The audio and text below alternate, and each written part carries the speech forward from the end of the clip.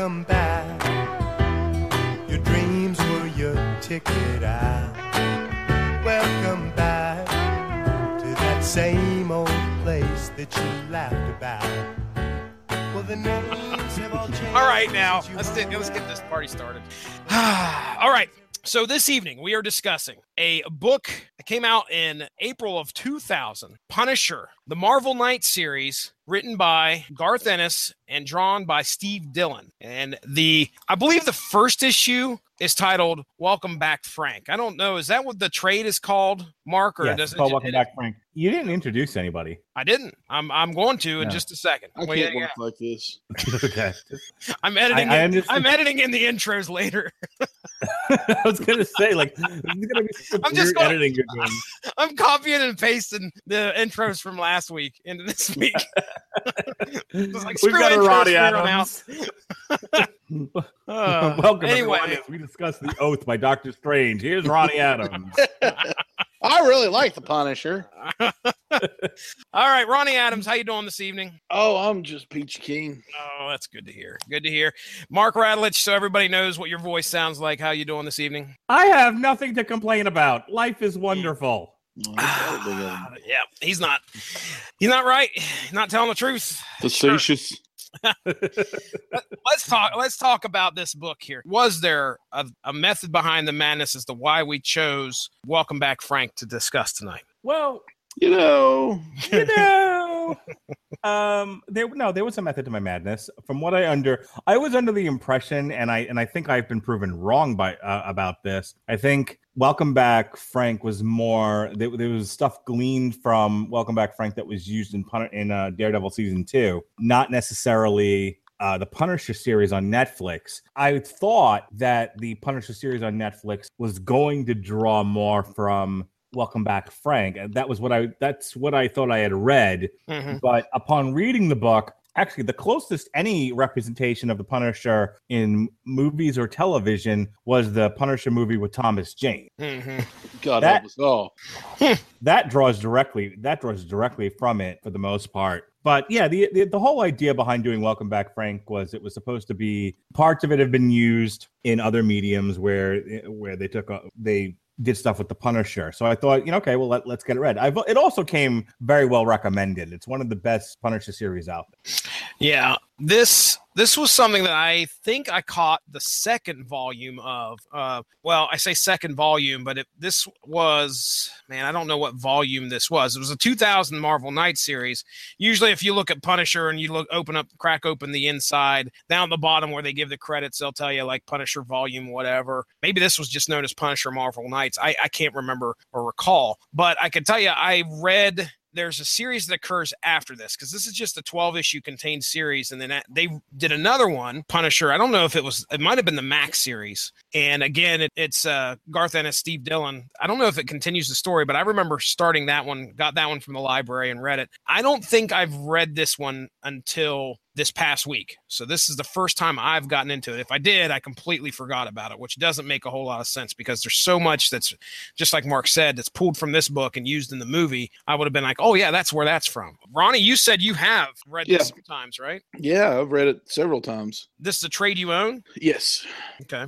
As fun as the Punisher can be, it's a fun storyline because it doesn't really stick with the gritty street level. It does, but it doesn't in some parts. And I just really enjoy Garth Ennis and Steve Dillon's work on the Punisher period. So this came after reading some of their other stuff. It's just one of those, it's a good story. I mean, it's just a good story. Garth had a long run on Preacher, which is a fantastic book. I still have yet to finish it. I haven't completed the series, but it was a very good series, especially the beginning of Preacher. Him getting a hold of a Marvel property, especially the Punisher, if you have read much about or much of what happened in the Preacher, if you could expect that to happen in the Punisher, you could see where the parallels were. There's some goofy, over the top gore and violence sometimes. Mm-hmm. That happened in the Preacher. The only thing I have to reference there is Arseface. That is I think that's the prime example of Garth Ennis creating a character that is almost lovable, but horrible to look at. His tag team partner, I would say, because these guys were together through Preacher as well, Steve Dillon. Steve Dillon did pass away last year. He was a very pronounced comic book artist. Actually, if you go back, I was just looking this up there. I think it was November of last year. Me and Benjamin J. Cologne did a podcast, or at least a short discussion about Steve Dillon's career and what he had done. But again, one of the things that came up, I'm referencing Preacher again, but Arseface. Garth Ennis could tell you, hey, I want you to draw a character who put a gun in his mouth, pulled the trigger, and lived. That's fine and dandy, but you've got to find a great artist to put that to paper. Steve Dillon did a great job of being able to interpret Garth Ennis's vision on most of what we saw in Preacher. Here we have this team coming to The Punisher in 2000. That's, if you read Preacher, you kind of knew what we was going to, what we had in store here. So our story we're going to talk about is called Welcome Back, Frank. I'm going to do things a little bit different tonight. It's maybe similar to Justice League Darkseid War. I don't think it's going to be as as chaotic, I guess we'll say, because that didn't have too much. If there was a structure there, it's barely seen. But I'm going to give a quick synopsis, and then I think what we'll do is we'll go down through the characters. We'll talk about some of their roles in the book, what we thought of the characters, and then we'll discuss our favorite scene/story arc throughout the series. We got 12 issues here. It's not too overreaching, okay? It's pretty simple. The synopsis is going to cover a lot of what happened, and then we'll go into details of some of the things, give our overall thoughts on the book itself, and then we're out of here. I'm going through like the Punisher books now, and other than like Circle of Blood and some other ones, a lot of these are just collections. There's not a whole lot that's a self-contained story, other than Welcome Back, Frank, at least as self-contained in one trade. I think there's a handful here, but not a lot. But I think we chose one of the best ones really to talk about tonight. If you have never read anything by Ennis and illustrated by Steve Dillon. What's his name? Steve Dillon. Good Lord. I got you. Thank you. Then you are obviously missing out. Yes. And you wouldn't guess that by me fumbling over words and well, being a complete idiot. Let me just tell you real quick. I kind of copied over some accolades that Garth Ennis had. He won the 1998 Eisner Award for Best Writer on Hitman, Preacher, Unknown Soldier, and Blood Mary or Bloody Mary, Lady Liberty, something like that. 1998 Eisner Award for Best Single Issue for Hitman number 34, and 1999 Eagle Award winner for favorite color comic book, which was Preacher. Also, if you can get your hands on it, which I think I have a copy, Garth Ennis did the 1995 one-shot special, Punisher Kills the Marvel Universe. Mm-hmm. Oh, boy. I would like to revisit that one again. But yes, every single superhero and supervillain on Earth is killed by the Punisher. Wonderful. All right, synopsis time. Welcome back, Frank. All right, so this 12-issue series focuses on the Punisher and his one-man mission to destroy a New York crime organization headed by a salty old biddy by the name of Ma. I'm going to call it Nucci. G silent? You guys agree? Yes. Okay. It's Italian, so yeah. Ma Nucci. The book shows how Frank carves up anyone affiliated with Ma Nucci, whittling the Nucci gang down to mere single digits. This is the Marvel Knight series, so there is brutality and fistfuls here. We are also shown Frank's alter ego, John Smith, currently living in a small apartment complex with neighboring tenants, the larger-than-life Mr. Bumpo, the quiet Joan, and the excitable Spacker Dave. I really wish I had the opportunity to go back and just kind of figure out why Spacker Dave. I don't know. If you guys have any, I might just, while you guys are talking, try and figure out what the hell Spacker Dave is. What a Spacker is. Anybody? I don't think Spacker Dave knows what Spacker Dave is. The excitable Spacker Dave. After receiving a tip on where the Punisher is staying, things get interesting when Ma hires a hitman known only as the Russian to take Frank out. There is also the Punisher Task Force, a two-person crew consisting of Detective Soap and Lieutenant Molly Van Richthofen, a third person who unfortunately, rest in peace, psychologist Bud Plug. Bud. hung himself in Detective with his Soap. own tie. I mean, It's sad. yeah, and really speaks wonders about that tie company. Whoever created that tie.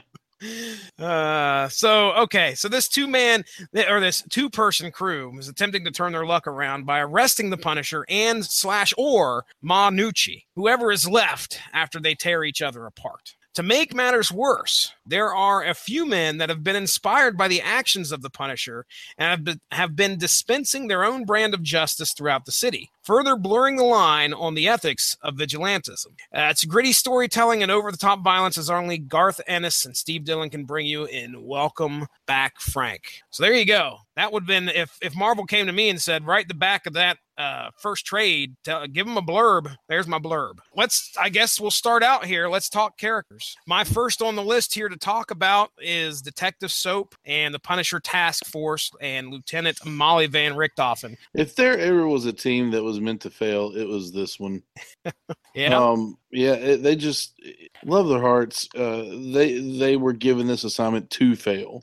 There was no success. Yeah, they're expected to get the Punisher, Mhm. and they're expected to get one of the top crime bosses of New York. Molly seems a little more savvy than Soap. Soap is just kind of your stereotypical idiot. Really, I mean, he's not ambitious in the least. He wants to do good, but I think he wants everything. It seemed to me like he wanted everything, kind of handed to him. He didn't expect to get this particular assignment, and this assignment is not how he sees his future in law enforcement going. But I would have to agree. I mean, if you're gonna get ahead, trying to capture the Punisher is not one of the things that you want to try to do. The Punisher is almost a hero to some cops and some people, or he is a hero to some cops and some people, because he does what they want to do anyway. They want to get rid of all the criminals that are just put out back out on the street. He ends them for good. He finally puts a final end to it. He's not going to make any fans by doing this, by trying to take down the guy that's taking the trash out. As Ronnie was saying, they were meant to fail. They were put together. I mean, first of all, I think it goes without saying, or maybe it needs to be said, that the Nucci family is in bed with the police. They're in bed with everybody. Yeah, so I think there's like a token effort to try to do something with the Nucci family, but nobody wants to upset the apple cart. So they put, I can't remember where I've seen a similar plot like this, but it was The Wire. Duh. I knew it was coming. Very similar situation. Everyone drank. There was a similar situation with The Wire where they had just promoted one of the narcotics detectives to homicide, and a witness had been killed, and presumably they thought the witness was killed because they were witnessing, and they didn't want that story to come out before the Democratic primary election because it would look badly on the incumbent mayor. They put her on it, figuring, well, she's new and she's going to fuck this up. She's not going to solve it. So that'll be fine. And I remember she finds out about it and like flips the fuck out. And she ends up solving the case. And it turns out it was an accident. Someone who was shooting potatoes and a bullet ricocheted and accidentally killed the guy. Well, I guess I'll have to watch that. That happens. Spoiler. In any case, so it's a similar thing here. He basically he's a bungler and he gets put on this case because they got to show that they're doing something, but they don't really want the case solved. And in this similar situation with the Punisher, where you have the cops who are like, you know what, he's doing a job that we all wish we could do. We wish we could just fucking shoot criminals in the street and not have to worry about the law. My only issue with that is you're supposed to. I feel like you're supposed to want to root for him, and I don't see a whole lot here to root. Like I don't know. I enjoyed their part of the story, but I didn't necessarily see him as a sympathetic character. Did you feel that their part of the story was necessary? Yeah, because if it was just the Punisher shooting people, that wouldn't be very interesting, now would it? Okay. They really, man, I don't know. The only thing that we kind of see with these guys is just how the Punisher affects their lives. They don't really do anything they don't get involved with the Punisher at all until the very, very end, where they pretty much just reap the benefits of what the Punisher has sown. They're doing, surveillance. Surveillance is hard work. Let me tell you about The Wire. So, no, I'm just kidding. Oh dear. Oh man. You don't want the cops. I don't care who you are. You don't want the cops to catch up with Frank. One's inept. One's got ulterior motives. You don't really, they're not going to catch up with him anyway. You can still enjoy their storyline, knowing that they're going to get maybe close to Frank, maybe close to the Punisher, but not really. There's no way they're going to catch him. And if they do, it's going to be a bad day for them. He's not going to kill him or anything, but he's going to make him wish they were dead. But you look at this team. Soap is just infatuated with Molly, and he just wants to ask her out all the time. But he finds out that she's not into guys, so he's like, oh well, crap. He's taking her out to a crappy.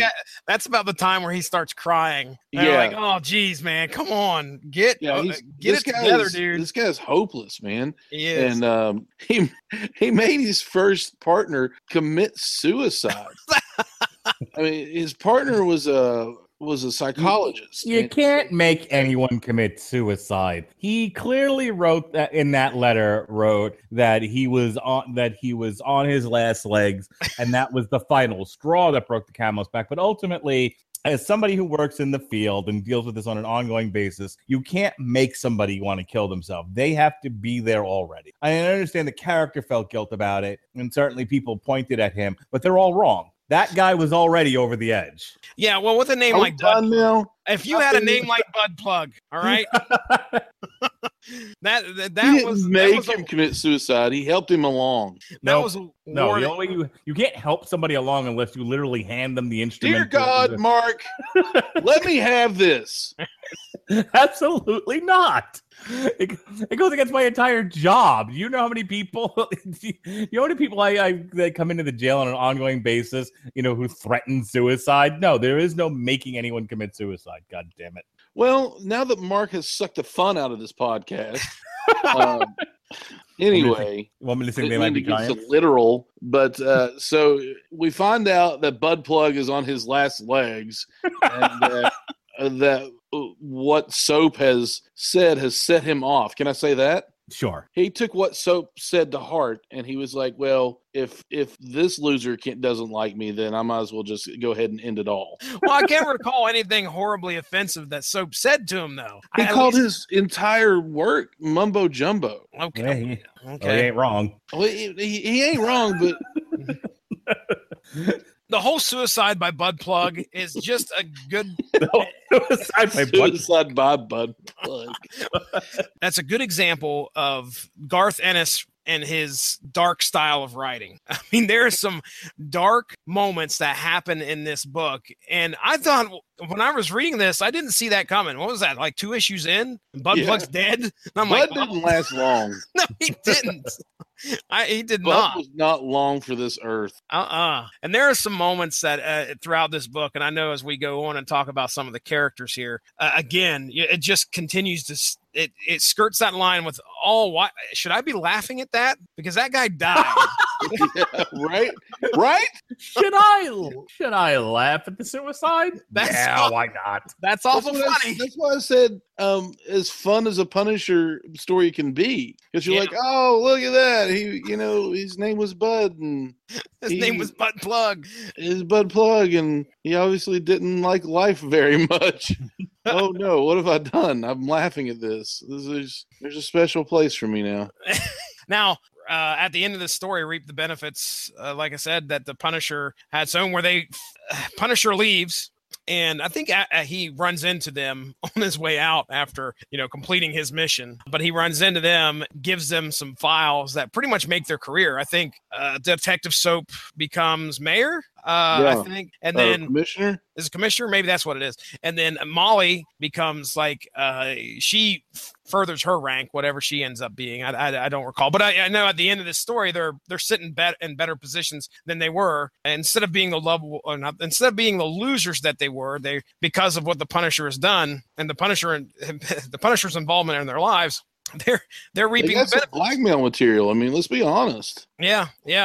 All right, well, let's move on. Let's talk about Frank Castle's apartment, friends. We got Mr. Bumpo Spacker Dave and Joan. I mean, they were kind of like side characters. They do become pretty important towards the middle, near the end of the series when Bumpo became very important. Oh, yeah, I guess you're right, because each one of them became interactive. Go ahead. This whole plot with the apartment people was directly ripped out of this book and put in the Thomas Jane Punisher movie. Oh, like, yeah. Almost a thing to the detail. Anyway, without some sense of humanity, what is Punisher but like a crazy murderer? You know, I think having him interact with some norms, like if you think about Batman, right? When Batman is in the cape and cowl, unless he's got one of his sidekicks around him, he's not really interacting with anybody. He's doing his detective work. He's punching ninjas. He's doing what he's got to do. The only sense of humanity you get from Batman is when he's Bruce Wayne. But then even as Bruce Wayne, that's all an act that he's doing to cover for the fact that he's a psychotic murderer who's running around in the streets hitting people with ninja stars. I think with the Punisher, who doesn't necessarily have an alter ego or anything like that, he doesn't have a mask.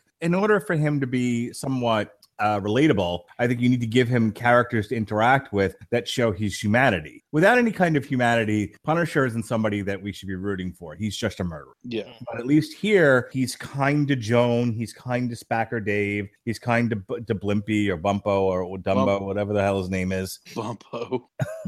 To take it back to to the humanizing part of this too, with his apartment friends, they get involved.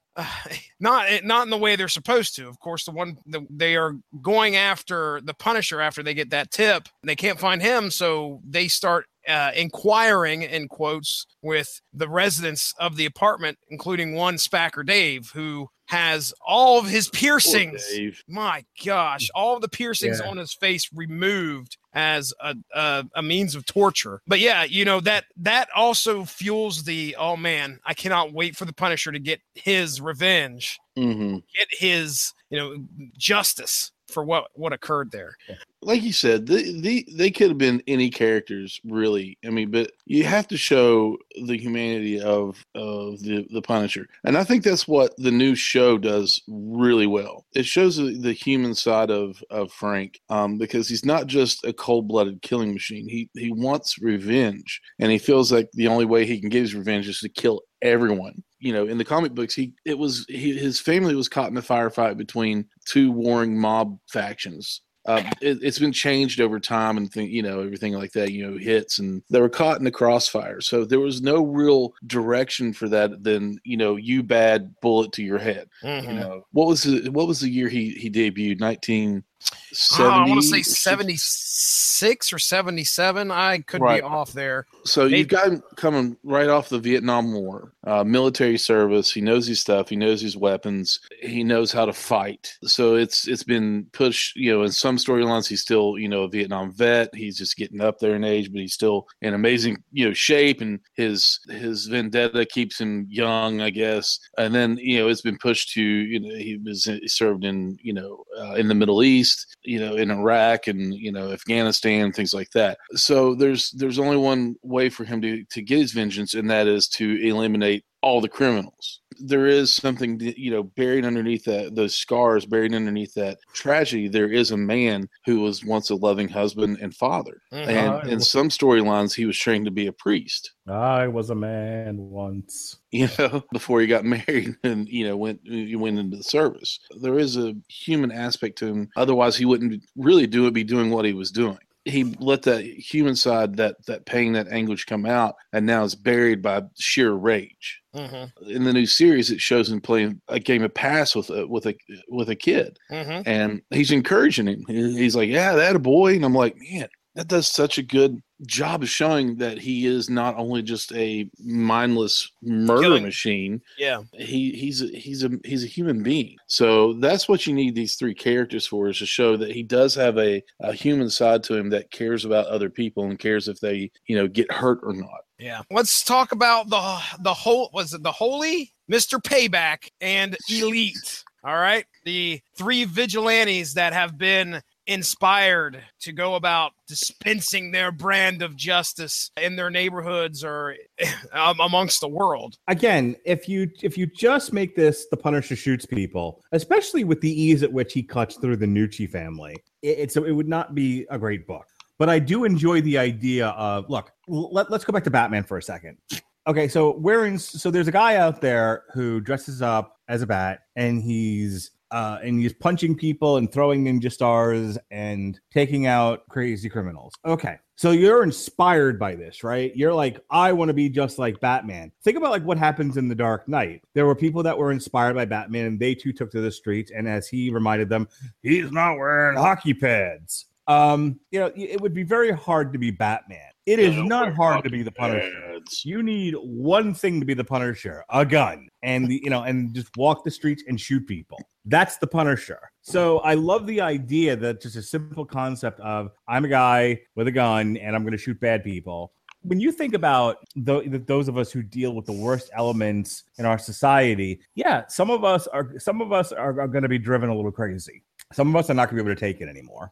And so I love the idea that you have this priest who, like, people are, to commit these horrendous acts of violence on their fellow man. And he was like, okay, now absolve me. Like, that's kind of not the point of Catholic absolution, to like be the worst you can possibly be and then get like a freebie pass and get to go do it all over again. That's really not how confession's supposed to work.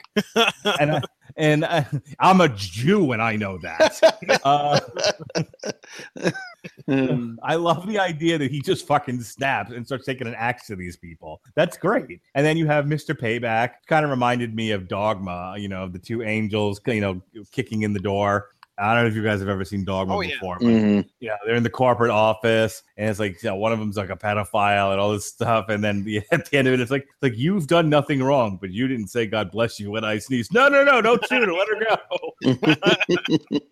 So I love the idea, especially now. I think the idea of Mr. Payback resonates really well with our current society. When you consider like how many people would love to just kick open a door and shoot fucking, this is going to be a dated reference, but I can't think of a more modern one. Enron, kick open the door and shoot everybody at Enron, who ran that company, right in the face. This is all on our worst days and our worst, darkest moments, people we can picture ourselves being. And even the elite. I love the idea of, get out of here, you're going to lower the tone. So he puts a hand grenade in a hot dog cart. God damn it, we paid a lot of money to live here. Don't lower the tone. It's fucking perfect. And later on, when they can't decide on a unifying theory to get themselves together, they just know the Punisher needs to lead them. But the elite and Mr. Payback keep fighting because it's the usual. It's the bourgeoisie, Yep. at odds with the worker and all of that. It's fucking fantastic. Did you pick up on the, I don't want to say it's subtle because I think it's more in the face, but the commentary about justice here? Because I don't know if you identified much of what Mr. Payback was saying, but I mean, yeah, you go in there and these people are responsible for 90% of that stuff that he was spouting off. Now, what made him different from Frank Castle? What was the difference there? I mean, other than them just not picking up a weapon and shooting people, Castle seems to go after the more hardened criminal, the people that are killers for sure. But there's that sense of injustice where these people are getting off scot-free, even though they have committed all these horrible, horrible crimes and resulted in probably way more damage to families and friends than actually goes noticed. The idea of big corporate creating all these problems and then getting away with it. It kind of reminds me of you ever seen the movie The Rainmaker? It's Matt Damon, where this kid is trying to pass the bar. He takes on the one big case where he's fighting for this kid to insurance, basically. Okay. And, the insurance company said, yeah, we'll cover you. They ended up not covering him, and he wins the case. And they call him the Rainmaker because he made it rain with that one case at one time. Mm-hmm. And so he took on the big guns and came out. The little man actually won. It's that whole thing taken to the extreme. We're sick and tired of being walked on, so we're going to take it into our own hands and well, murder you all. Because that's Yeah. what that's what he wants. Is he wants to kill them. So I get it. I get what they were doing, where they were going with it. Do I agree with it? Not really, but Well, Mark, what separates these guys from the Punisher? You tell me. I think in the Punisher's mind, he says it right there. What's the line at the very end? Like, you're a lunatic, you're a Nazi, and does the name Maria Lopez mean anything to you? Maria Lopez was a cleaner at the Worldwide Investment Building. She died when one of your bullets went through the wall of the boardroom. She's one of 4 innocent people who've been cut down in your crossfire in the crossfire of your little crusade, just because you couldn't be bothered to plan properly. So I think that what he's trying to draw delineation here is between the fact that Frank Castle very much knows what he's doing. He's not a lunatic. He hasn't snapped as such, at least in his mind. Yeah, I was going to say, I take argument with that. I say he snapped a long time ago. I'm saying in his mind, he's not reacting out of anger the way the priest is. And he looks at Elite and says, you're a Nazi. And again, he's not telling anyone how to live their life. He's not saying you have to die, because he's not making a sort of cultural judgment on someone. Mm-hmm. And then lastly, I think the Punisher is making a point that he goes out of his way to make sure innocent people don't die. And this guy just sprayed an entire room and didn't really take into consideration who else might be around when that happened. This is a point of good storytelling, in my opinion, because this is where it has me going, okay, look, all that's fine and good with what the Punisher's trying to say, but we just witnessed this gang, Monucci's gang, show up at his apartment complex and torture one of his friends. And that was clearly because the Punisher is the Punisher. It's almost just as similar as that one random person catching a bullet from the Mr. Payback's gun. No, I completely disagree. Yeah, I kind of disagree with that too. The Punisher didn't ask for those friendships. He didn't go out of his way to make them. He didn't ask for anything for them. They all. I mean, Joan kept bringing him cookies. Joan clearly wanted to connect with him in some way. Spacker Dave went out of his way to say hello to him. And when the only one that really didn't have a part to play in this was Bumpo. But Spacker Dave and Joan latched on to the Punisher. They nursed him back to health. They reached out to him. He did not reach out to them. I mean, when he gets shot up, he goes into the apartment and he would have just died on the ground if he had his druthers. They chose to link themselves to him, and therefore they took on the threat of possibly being drawn into his world. And exactly what happened to Spacker Dave happened. Here's my argument against that. Because the Punisher is in the presence of anybody, the blame lies on his shoulders, I guess you could say, because he decided to take up residence. He knew he was putting those people in danger just by being there. If somebody knew who he was, whether he interacted with them or not. Where was he supposed to live? In the street? I don't know. I don't know the answer. That's why, again, I think this is a good piece of storytelling, because it makes you question as to what the hell is this guy supposed to do? Like, I see what you're saying. Look, not everybody can be a billionaire and have a cave underneath their house. He had to. I know, but he's knows. Just a dude. He knows in his one-man war of crime, he's a marked man. No matter what, somebody's probably going to figure something out. He can be as quiet as he wants to be, but his best bet is to live under a bridge, man. Stay away from the public as best as possible. But no, instead he goes into this. He goes and decides to live at some random apartment complex. That's the risk that he runs.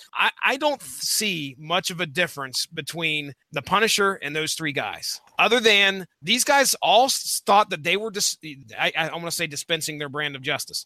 No, I want to use a different term. These guys all thought that they were dispensing their brand of justice, and they had they thought.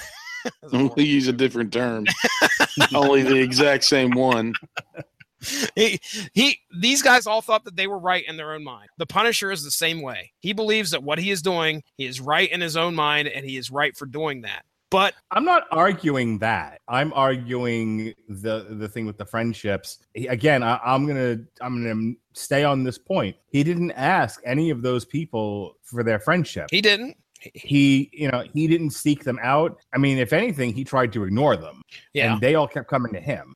And I feel like there comes a point where Joan or Spacker Dave made a choice, and they made a choice to continue to associate him, even when they knew what he was. I do want to point out here that throughout the whole book, except for like the last issue, Punisher just called Spacker Dave by Dave. But we've made sure that this whole podcast we reference Spacker Dave as Spacker Dave.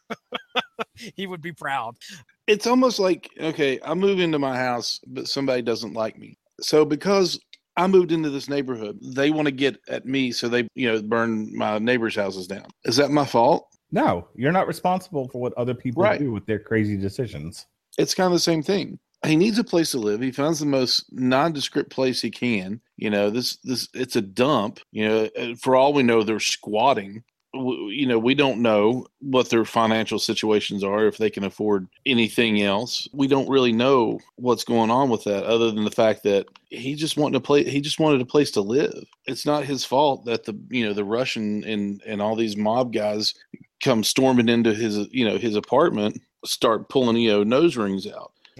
It's really not his fault. So real quick, do you guys a little bit of trivia? Who plays the Russian in the Punisher movie? Kevin Nash. Very good. Yeah, he kept that hairdo for a little bit too throughout the WWE, didn't he? Yeah, he did. Wasn't that great? No, it was kind of awful. He also did not speak, did not have any, in the comic book, the Russian was very vocal. Oh, yeah. But he couldn't do a convincing Russian accent. So they were like, you know what? Let's just make you the strong silent type. And then he comes out. I wish they had spent some money and gotten Arnold Schwarzenegger to do a. Oh, man. Because that was the part he was born to play. Oh, my goodness. Okay. Only they should have had him do it as, instead of the Russian, they should have had him do it as Mr. Freeze and just do all of his lines from Batman and Robin. Hey, Punisher, chill out. Chill out. Chill out. Hit him with a chair. Take a seat. But and then in John Wick, he comes up and he actually has a convincing Russian accent. Nash? John Wick? He was the guard at the door. I do not remember that. John Wick puts a gun to the back of his head and he's like, "Evening, Mr. Wick," or Mr. Vic. And he said, "Hey, you're looking good. Have you lost weight?" And he's like, "I've lost 50 pounds." He's like, "Keep it up. Why don't you take the night off?" And he goes, "Thank you." And he just walks off. I think I do remember that now. Wow. That was Kevin Nash. And All right. You're welcome. Yes, indeed. Let's rock and roll. We're heading toward Ma Nucci. All right. She's just the worst, man. She's the best. She's awesome because she is the worst. She has no arms, no legs. Now wait. Mauled by a no scalp. You're proceeds to throw herself out of a burning house and gnaw on the Punisher's ankles. Right? She's the best villain in the Marvel universe ever. I have a picture. Let me see if I can share it with you guys here. I'll try and find it. But it is her flying through the air going, "I'm going to get you, Punisher." That's the best. Why has that not shown up in a Punisher film? She's so filled with rage and hatred that she's going to chew on his ankle. She's talking the whole time while she's trying to get a live action adaptation of the entire Welcome Back Frank book, and just to see, I want to see, like, I don't know who's still alive. Is Rhea Perlman still alive? Could we get her as Ma Nucci? Oh, I think she's dead. Oh, damn it! No, I'm looking that up right now. How about Estelle Getty? I think she's dead for sure. Oh, for fuck's sake. For sure. For sure. It's been a while. I think that's been a long time. Is Cher still alive? Ray Perlman is still alive. She is still an active actress, by the way. Age 69 years old. Good for her. I need Rhea Perlman with no arms and no legs being thrown out a fucking burning window. Have John Bernthal's. Yeah. Now we're talking. Oh my gosh. That whole scene is so great where she does that and then he just kind of kicks her ass back into the fire. She goes flying into the fire. Get off me. Get off me. Thinking. Okay, either Rhea Perlman or Cher. Can we see? Let's be serious for a moment. Cher as Ma Nucci. Think of like Cher from Moonstruck. Huh? Oh wow! Oh, I love that movie. Snap out of it, yo, Punisher, you. I can't. Oh, it'd be beautiful. Okay, now chop off Cher's arms and legs. and then have her think you can turn back time while she's flying out of a burning window. Oh, it's great stuff. That's Oscar material right there. Now let's talk about how just on his leg. Kevin Feige, I need Josh Bernthal to punch a polar bear and for Cher to come flying out of a window. Make it happen. Oh, Josh Bernthal. John Bernthal. John Bernthal. What is it with you and names, man? That's his brother. John Stewart. I need John Stewart. Oh, goodness. All right, now hold on. All right, let's talk about. We have to talk about how Ma lost her legs, because if we don't, we're not going to be able to talk about polar bears. The Punisher is running through the zoo, and he ends up in a polar bear exhibit. I think there's some important setup we're skipping too. Okay, you do the setup. Doesn't he chuck a claymore? It says front towards enemy, and it just lands in their laps, and he blows them up, and then attacks some with a flamethrower. And the only thing he's got left is a pistol, and he's like, "Well, we'll have to make this work." I'm like, you used an explosive that's supposed to sit still, and you threw it. And you I know, that was amazing. Somebody, and we would say, "Oh, I guess we can try to make this work." Please. He runs off because he's like, he's down to a pistol, and he takes refuge in a zoo. Oh, the kills throughout the zoo are so cool. So he ties it up to where a boa constrictor eats one of the guys, and then the other guy, one of the other men throws up because he looks and sees like all this. Or no, that was when he drops one of them in a freaking piranha tank, and they throw up looking at him. And can I just say that Garth Ennis has the greatest throw up noise ever written in a comic book? Black. He says, "Hey, what else can we do to absolutely decimate all of these, all these men? Hey, let's jump in a bear pit." And he looks at them, and they're polar bears, and he says, "Hey, they're sweet, cuddly, and docile. This won't do." And straight left hooks one of them, and just takes the bear off, and then runs from him, and he jumps. He uses one of Manucci's men as a springboard, and the other one turns around and goes, "Right there!" I love that because they don't know what the fuck's he doing. What's he doing? Where's he going? And one guy just looks back and goes, "Huh, it's bears." And he has a big old smile on his face too, which is just hilarious. He's like, well, what else can you do? I mean, it's bears. Okay. Can we talk about the face that the bear makes when the Punisher hits him? It's the epitome of confusion. That bear is confused and mortified. That man just punched me. I'm a bear, and that man just punched me in the face. What is happening? That bear does not know what's going on right now. What you are seeing right here is actually when me and Benjamin sat down and talked about Steve Dillon's career, we found a website that listed, I think, like 10 to 15 great panels that Steve Dillon had done. And this Bears was one of them on the list. It was amazing. I need that tattoo across my back. Tattoo that look at that bear. Imagine in quotation marks. It's bears. I mean, dude, if you were a comic book artist and a guy come to you and said, "Okay, I want you to draw the Punisher," okay, now follow me here. Stay with me, okay, Steve. All right. Here's what's gonna happen. Punch this bear. Frank is going to punch. All right, get ready. A polar bear in the face, and you have to put it to paper. I mean, just a wonderful job. He honestly probably looked in the mirror at that moment and just drew his own face. He's like, "What? What is happening? What have you asked me to do?" This is honestly the high point of this whole book. It is, dude. It really is. When we look back at this series, there's like three things that we'll remember: the Russian, the polar bear, and Manucci. Go ahead. Because I don't even think about, this shouldn't have been called Welcome Home, Frank. This should have been called Punisher Punches a Bear. it like builds up to that. Issue 11, here we go. He's in the zoo. They paced it wrong. That should have been the end of it. Not kicking a limbless Manucci back into a house fire. Him punching a bear and it mauling everyone. If I could turn back time, Punisher, I'd bite you in the ankles.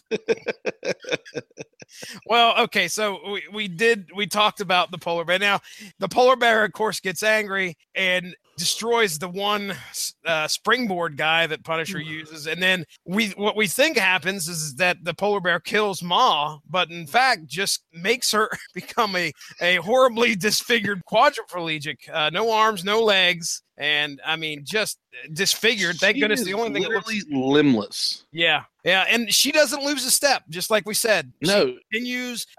She's bedridden. She's bedridden. Like the one guy walks in there and says something that offends her, and she's like, "Hey, shoot that guy." Nobody's like taking her seriously. It's like, okay, now since you didn't shoot him, I'm going to have that guy shoot you. Okay, you're not going to shoot him. How about this guy? You shoot him, then shoot him, and then finally at the end of like 5 panels, 3 people are dead because nobody takes her seriously now. That all changes, of course. But she says, "All right, hey, you." Idiot, shoot your friend in the face. And he's like, no, but Ma, that's dimwit. Hey, dimwit, Yeah, shoot dimwit number 2 in the face. And he's like, but that's my cousin. And she's like, all right, dimwit number 3, shoot dimwit number 2, and then shoot dimwit number 5 or number 1, number 5. We'll talk about chapter 5 for just a second. This is after she's been mauled by a polar bear. Okay, and when she's in the hospital, in the first page of the first panel, what do you mean? How am I doing? What do you mean? She's got a wig that looks exactly like her hair used to. Mm-hmm. You pull it off, and there's 3 massive claw marks. Yeah, I mean claw marks down her skull. And then hang on, I gotta read through this. I was only asking, Ma. I mean, I was trying to be polite, show a little concern. You dimwit. Shoot my brain damaged cousin in the face. Yeah. Ma'am, are you deaf or something? Kill cousin Stevie. Hey, now, Ma. Come on, Mrs. Nucci. You don't really want me to shoot him. I don't. Oh, of course I don't. Silly me. I forgot my employees know better than I do. Second dimwit. Kill first dimwit and my idiot cousin. Now. Me?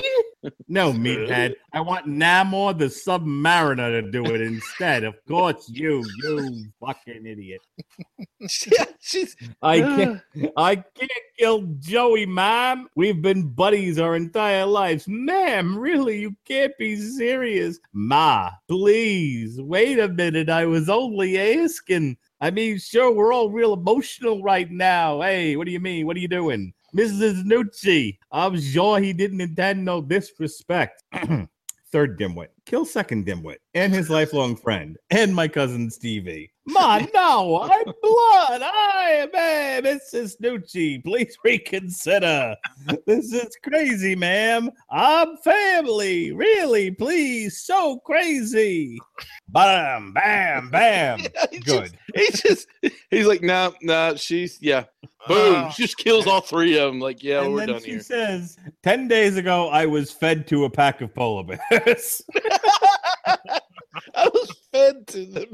Oh, man. Now, I want everybody, if anybody is doing a drinking game for this particular episode, I think you're probably plastered if you decided to go with the drink every time the guys laugh at horrible disfigurement or death. Happen occurring in the book, because again, we are laughing at something that is extremely, extremely dark, and another testament to Garth Ennis's writing here and what occurred. I mean, this is just so absurdly, it's just so absurd, but it's hilarious at the same time. So Manucci, I mean, I think she deserves at least a place in the Hall of Fame on the Source Material podcast for being one of the most outrageous characters that we've had the opportunity to talk about.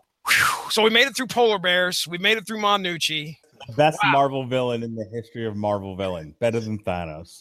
No, I just want her to be given her due. She's the greatest Marvel villain of all time. Okay. We need her to be in the next Avengers movie. We need I want more Manucci. Oh my gosh. Listen, if she's not in the Punisher series by next season, I'm going to riot. Here's the thing. At the end, after credit scene, Thanos, after being defeated and upset about the Infinity Gauntlet, is talking to a shadowy figure on the screen. It's freaking Manucci. Lights reveal the mastermind behind it all. Limbless Manucci. All right, let's talk about the Russians. We're just about done here. I mean, I don't even know if we get to talk about our favorite scenes because we have talked about quite a few. But the Russian, Mark Radlich, the Russian. What do you think of the Russian? The Russian was funny. I mean, the whole time I was doing Schwarzenegger in my head. Oh yeah, and I don't know how he didn't kill the Punisher. I know. I mean, he hit a. Yeah, well, no human being can take that kind of punishment. You forgot about Frank's secret weapon, Mr. Bumpo. I think, with the exception of Manucci, that Mr. Bumpo being used as a weapon is probably my favorite scene out of this. The question that begs to be asked is, what's wrong with me because of that? But it's just incredible because he's got the introduction to the Russian there is this elite force of military that are planning, to rush this house. They've got their guns, they're ready to go, they're speaking the lingo, and they run in, and you just hear gunfire, screams, and it's so funny because they get introduced like Delta Force or whatever it says, and it's all like, oh man, these guys haven't been in the Marvel universe before, have they? Oh my, they got the big old superhero emblem when the text comes out, and you're like, oh, yep, they don't last too long. They are done. The last one was the guy ran out naked with a gun wrapped around him. Yeah. Like, what did this guy do? And it's the Russian. And he's pretty much invulnerable except to heat. And I guess he has some low-level super strength because he wrapped a gun around somebody's, body.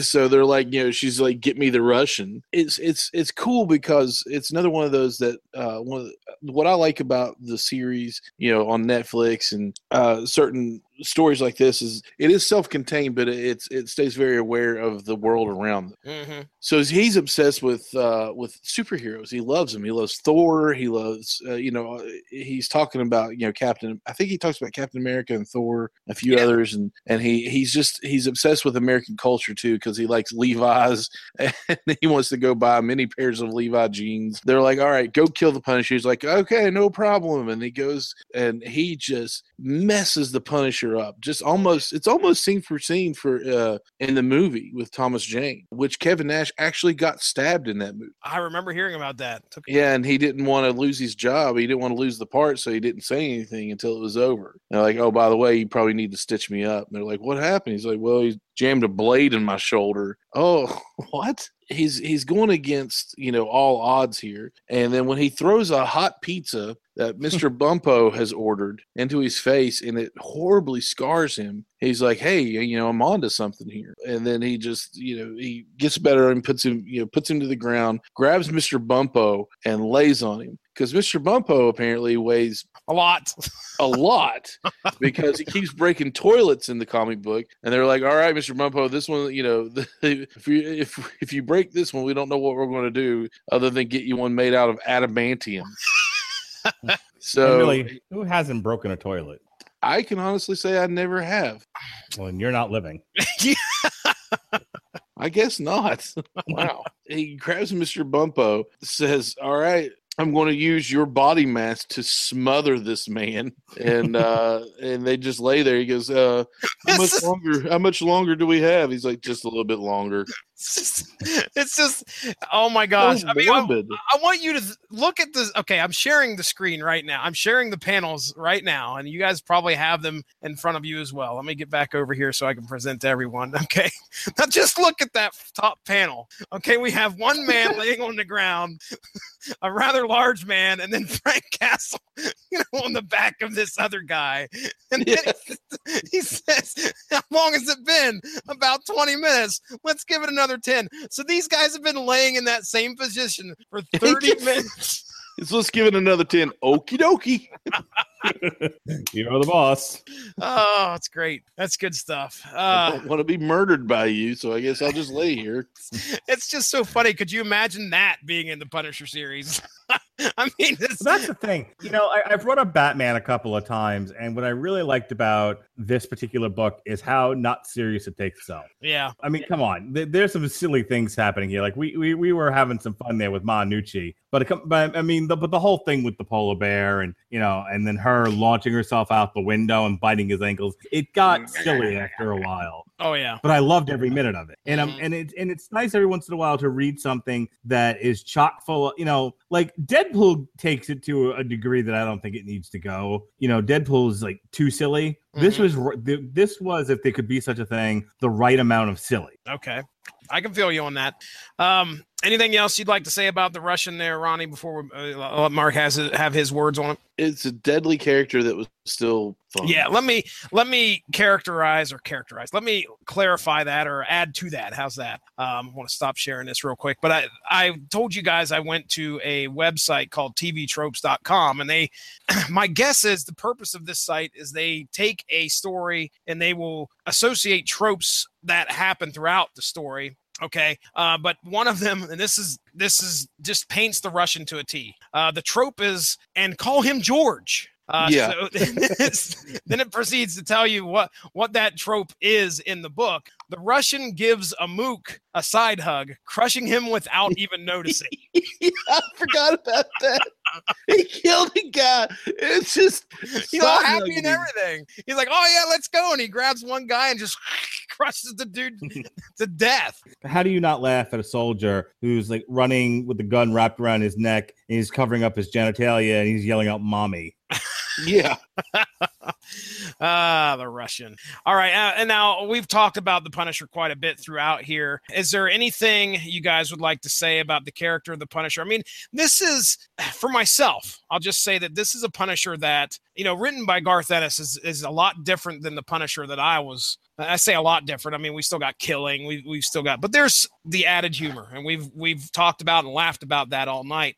So this is a Punisher that I really didn't feel deviated too much from the norm. He was still with this one-man war against crime. I love the sense of what we've already talked about, that sense of where is Frank crazy, or is it legitimate? Is his gripe legitimate, and his actions something that can be separated from people like Elite and the Holy? That was what I think I took from when it comes to the Punisher himself and his character in here. I'm sorry. With everybody else, you had the priest who snapped, and you had the Elite who just wanted to protect the home value of his neighborhood, and you have Payback who is declaring war on, corporate interests and all of that. The Punisher was just out to take revenge for his family. He was avenging the loss of his wife and kids. I think that ultimately is the huge difference. I mean, maybe that isn't as meaningful to you guys, but like I said, I got the sense from the Punisher that this was a very personal thing. Like every one of those guys had an agenda. His only agenda was, my wife and children will not die in vain. Mm-hmm.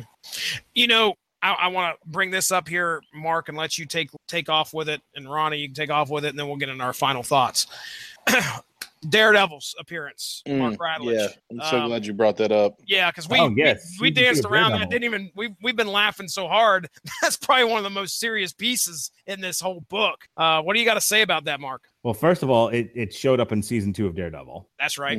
I think that's something that needs to be talked about. But other than that, the TV show actually did a really good job of discussing everything that happens in that scene, which is, here you are, you self-righteous people, and you make these judgments. Well, now I'm going to put you in that position, and Daredevil makes the decision to kill Frank Castle. It's like, it's very easy to say, I could never be a killer, until you're faced with that very proposition.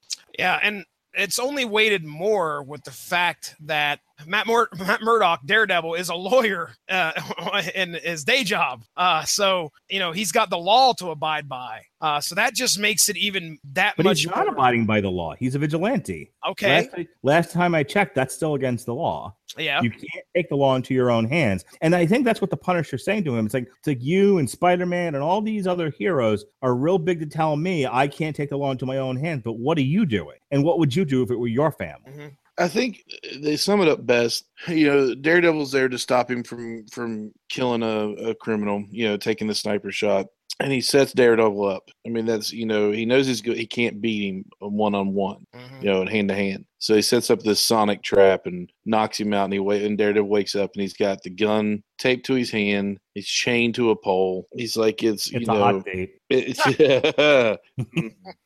And he said, Daredevil's, what's this? He said, one bullet, one shot, one chance to stop me from killing Dino Nucci. And that's who it was. It was Anucci. And he says, it's time for it's time for that choice you were telling me about. Because he tells him, you've always got choices. You can choose not to be the killer. And he says, you can't break loose in time. You haven't got the space to throw the gun. Telling him all this stuff. It's got to be a headshot. I'm wearing Kevlar. And he says, if you don't shoot, you've got a death on your conscience, a death you could have prevented. If you do shoot, you're a killer. And he says, and Daredevil says, what kind of choice is that? And Frank just looks back at him and says, the one I make every time I pull the trigger.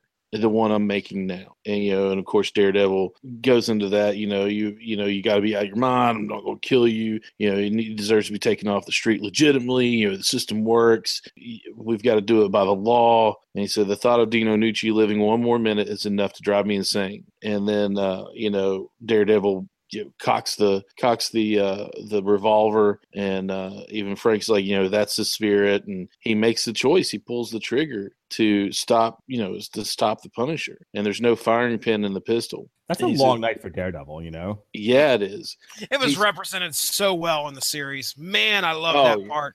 I mean, I will tell you right now, I love the Punisher series standalone itself, but it's going to be hard to top that scene and those parts in Daredevil season 2 for me, because that represented so much of it. Helped you understand the Punisher's motives. That's helped you understand exactly. It helped you understand Matt where the Murdock a taste of what he goes through every time he pulls the trigger.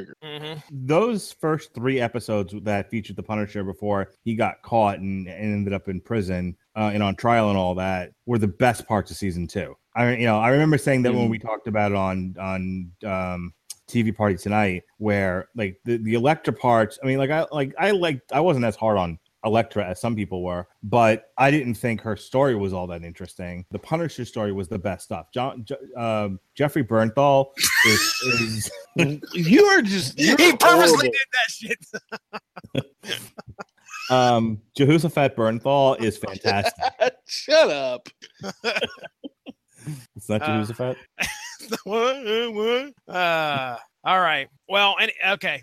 I think let's just go ahead. We'll get into our final thoughts and plugs here. Ronnie, I'll start. I've been giving Mark the lead here for quite a while. Ronnie Adams, your final thoughts on this book as a whole? As a whole, man, it's just I think it's a fantastic Punisher story. It displays a lot of humor, which we're not used to with the Punisher character. It does a very good job of showing you, the choices that he makes and the human aspect behind this man with the not roommates, but neighbors. The neighbors, yeah, thank you. So he does care about other people. He's not just this mindless killing machine. He doesn't want anybody else to get hurt. Nothing's going to sway him from doing his job.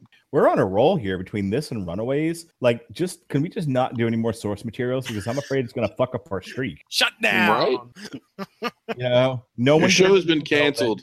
Should have been canceled. 2 good books in a row. Obviously, something's going to conspire against us here later for sure. So the next one up is Princess Leia. We'll see how that goes. I don't think it'll be too bad. Yeah, I don't think the universe collapses in the Star Wars books. What? Too much money to make for that shit to happen. It's so true. syphilis doesn't destroy the Star Wars universe. Syphilis is not coming for the Star Wars universe. And thank God for that. No, I mean, I really enjoyed this. I enjoyed talking about it. I was really excited about this show tonight. And I tell you, it was a breezy read. Like I killed this in one day, in like a couple hours. And like I said, I just tore right through it. It was an easy read. It was easy to follow what was happening. I laughed, I cried, I hurled. It's one of the best books we've done this year. All right. Garth Ennis, Steve Dillon, there's that team of creators usually brings you some great stuff, especially when we're talking street level, I think. And even if it's not, I mean, Preacher dealt with angels, demons, all sorts of crazy stuff, but it kept it at this humorous, dark level that made you laugh and then feel guilty about it. Right. This story is 17 years old now. So what? Yeah, it's a good story, and it's held up. Been adapted into a show a couple years back. I mean, there's some great stuff here, and a movie. More than that, we didn't have to worry about Darkside War, where there was just an overabundance of characters. We talked about them for a long time tonight, but really, there's only 5 sets of people that we had to worry about: the police, Punisher, and like 3 or 4 villains. And it wasn't a mosh pit full of dog vomit. Exactly. Exactly. So all that matters is Manucci. Screaming Boy Podcast is the name of my show. We have we talk pop culture, nerd culture. It's a lot of fun. We recently did an update on what Comic-Cons we've been to. Jesse and I did. That's out. The next show is going to be soon. We're going to collaborate our schedules and make sure that we can all be together. And I think we're going to talk a little bit of the Punisher series. We're not going to go crazy into it, but I do want to talk a little bit about the new Runaway series. The 3 episodes that are out. Sounds fun. You can find us on just about any social media possible. Facebook,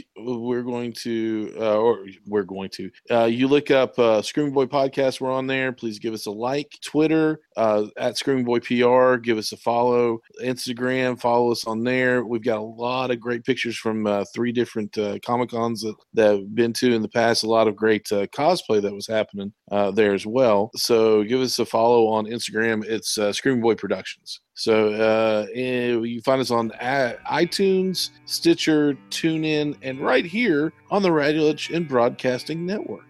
All right. Very good. Mark Radulich, the schedule, sir. All right. If you're listening to this live on YouTube, and really, why wouldn't you? Tomorrow night on Damn You Hollywood is our review of Coco, the latest hit from Pixar. It is inside out levels of fantastic. Take your children, take your wife, take your mistress, take your adopted 37-year-old daughter. It doesn't matter. Take somebody and go see Coco. Wednesday on the Metal Hammer of Doom is Ronnie Adams' favorite band, Cannibal Corpse. We're going to be reviewing the new album, Red Before Black. Next week, if you're listening to this on the Radulich and Broadcasting Network, tomorrow we'll be reviewing The Punisher on TV Party Tonight. And then on Wednesday, the December 6th, we'll be reviewing The Cavalera Conspiracy on the Metal Hammer of Doom, Psychosis. That's what we got going on. All right. Ladies and gentlemen, go give the Radulich in Broadcasting Network Facebook page a like to stay up on top of all the great podcasts that we have to offer. This show here, source material, this is 140 plus episodes, so there's got to be something out there that you probably want to hear us discuss. Best way to go about that, find a book you'd like to read, see if it's something that we covered in the archive, read up, and then listen to the podcast. Because if you listen to us before you read the book, you might get some spoilers, so just be prepared. But either way, a listen's a listen, right, Ronnie Adams? I don't care if you listen to it before or after, one way or the other. Just listen. That's all I ask. Don't feel shy. Feedback's important. We don't hear anything from anybody. We'd love to hear from you. Keep an eye on blogtalkradio.com for all the great content that we have. That's wrestling. That's MMA. We talk video games. I'm ready to get out of here. You guys ready to get out of here? Ronnie Adams. Ladies and gentlemen, that's Ronnie Adams. That's Mark Radulich. I'm Jesse Starcher. Have a good evening. Bud Plug.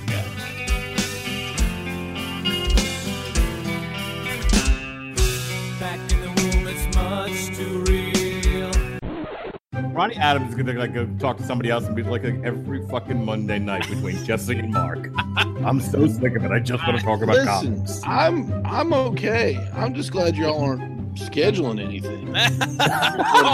We wait till the end of the show to do that. Look, so every week it's like something new. I'm really afraid of what's going to happen next. I'm going to come down here and the printer's going to be in 2 pieces. Or, oh, Dad, I'm sorry about the radio that dropped on the floor. That cup holder that sticks out of the computer broke off. Wait a second, that was the CD drive. I was like, cup holder. That was the funny thing. I threw the horns up in a bunch of photos, and my wife was like, "Could you please stop throwing horns up? Can we do one without the horns? Can we do one that we can send to the Christian families?" All right. Well, it's not like source material is not known for dispensing misinformation. Like every single episode. You ready? No. We'll do this in the order that you want. But if we don't talk about punching polar bears, this podcast sucks. Okay. I should say we have gone an hour into this podcast, and I have not been able to talk about punching a polar bear. Ma Nucci is a cosmic entity. Oh no! Oh. We've gone too far. Yeah. Well. So what I'd like to see is Galactus show up in Brooklyn, and he gets a hold of Ma Nucci, who is legless and armless as per usual, and he turns Ma Nucci into his herald, and she becomes like a nagging wife to Galactus. Can we do that? That'd be fantastic. Galactus, you're too skinny. Manja. Galactus, it's this planet full of dimwits, eh? Oh my gosh. Oh wow. Oh. What? Poor What if Galactus. Ma Nucci was made of spaghetti? Yeah. You're welcome. Plugs, Ronnie Adams, please. I want to get out of here in like 10 minutes. My freaking cheeks are going to fall off, dude. Don't put too much thought into it, Ronnie. Just let him go. Okay. It's an inside joke. Don't worry about it. It's me and somebody who isn't listening to the show. I was going to say who. Well, that makes a lot I don't think either one of us Let's know drop what you're inside talking jokes about. that nobody gets. One Not a person, listener? Is one anyone person listening? on Earth, possibly 2 people, would understand what I mean by it. If you're That's 37 good podcast right there. Let's throw out Wonderful. references that nobody gets. Yeah, you don't have to get I hot said about let it. him go. I said let him go. I can't let this stand, Starcher. That has to go. Just let it go.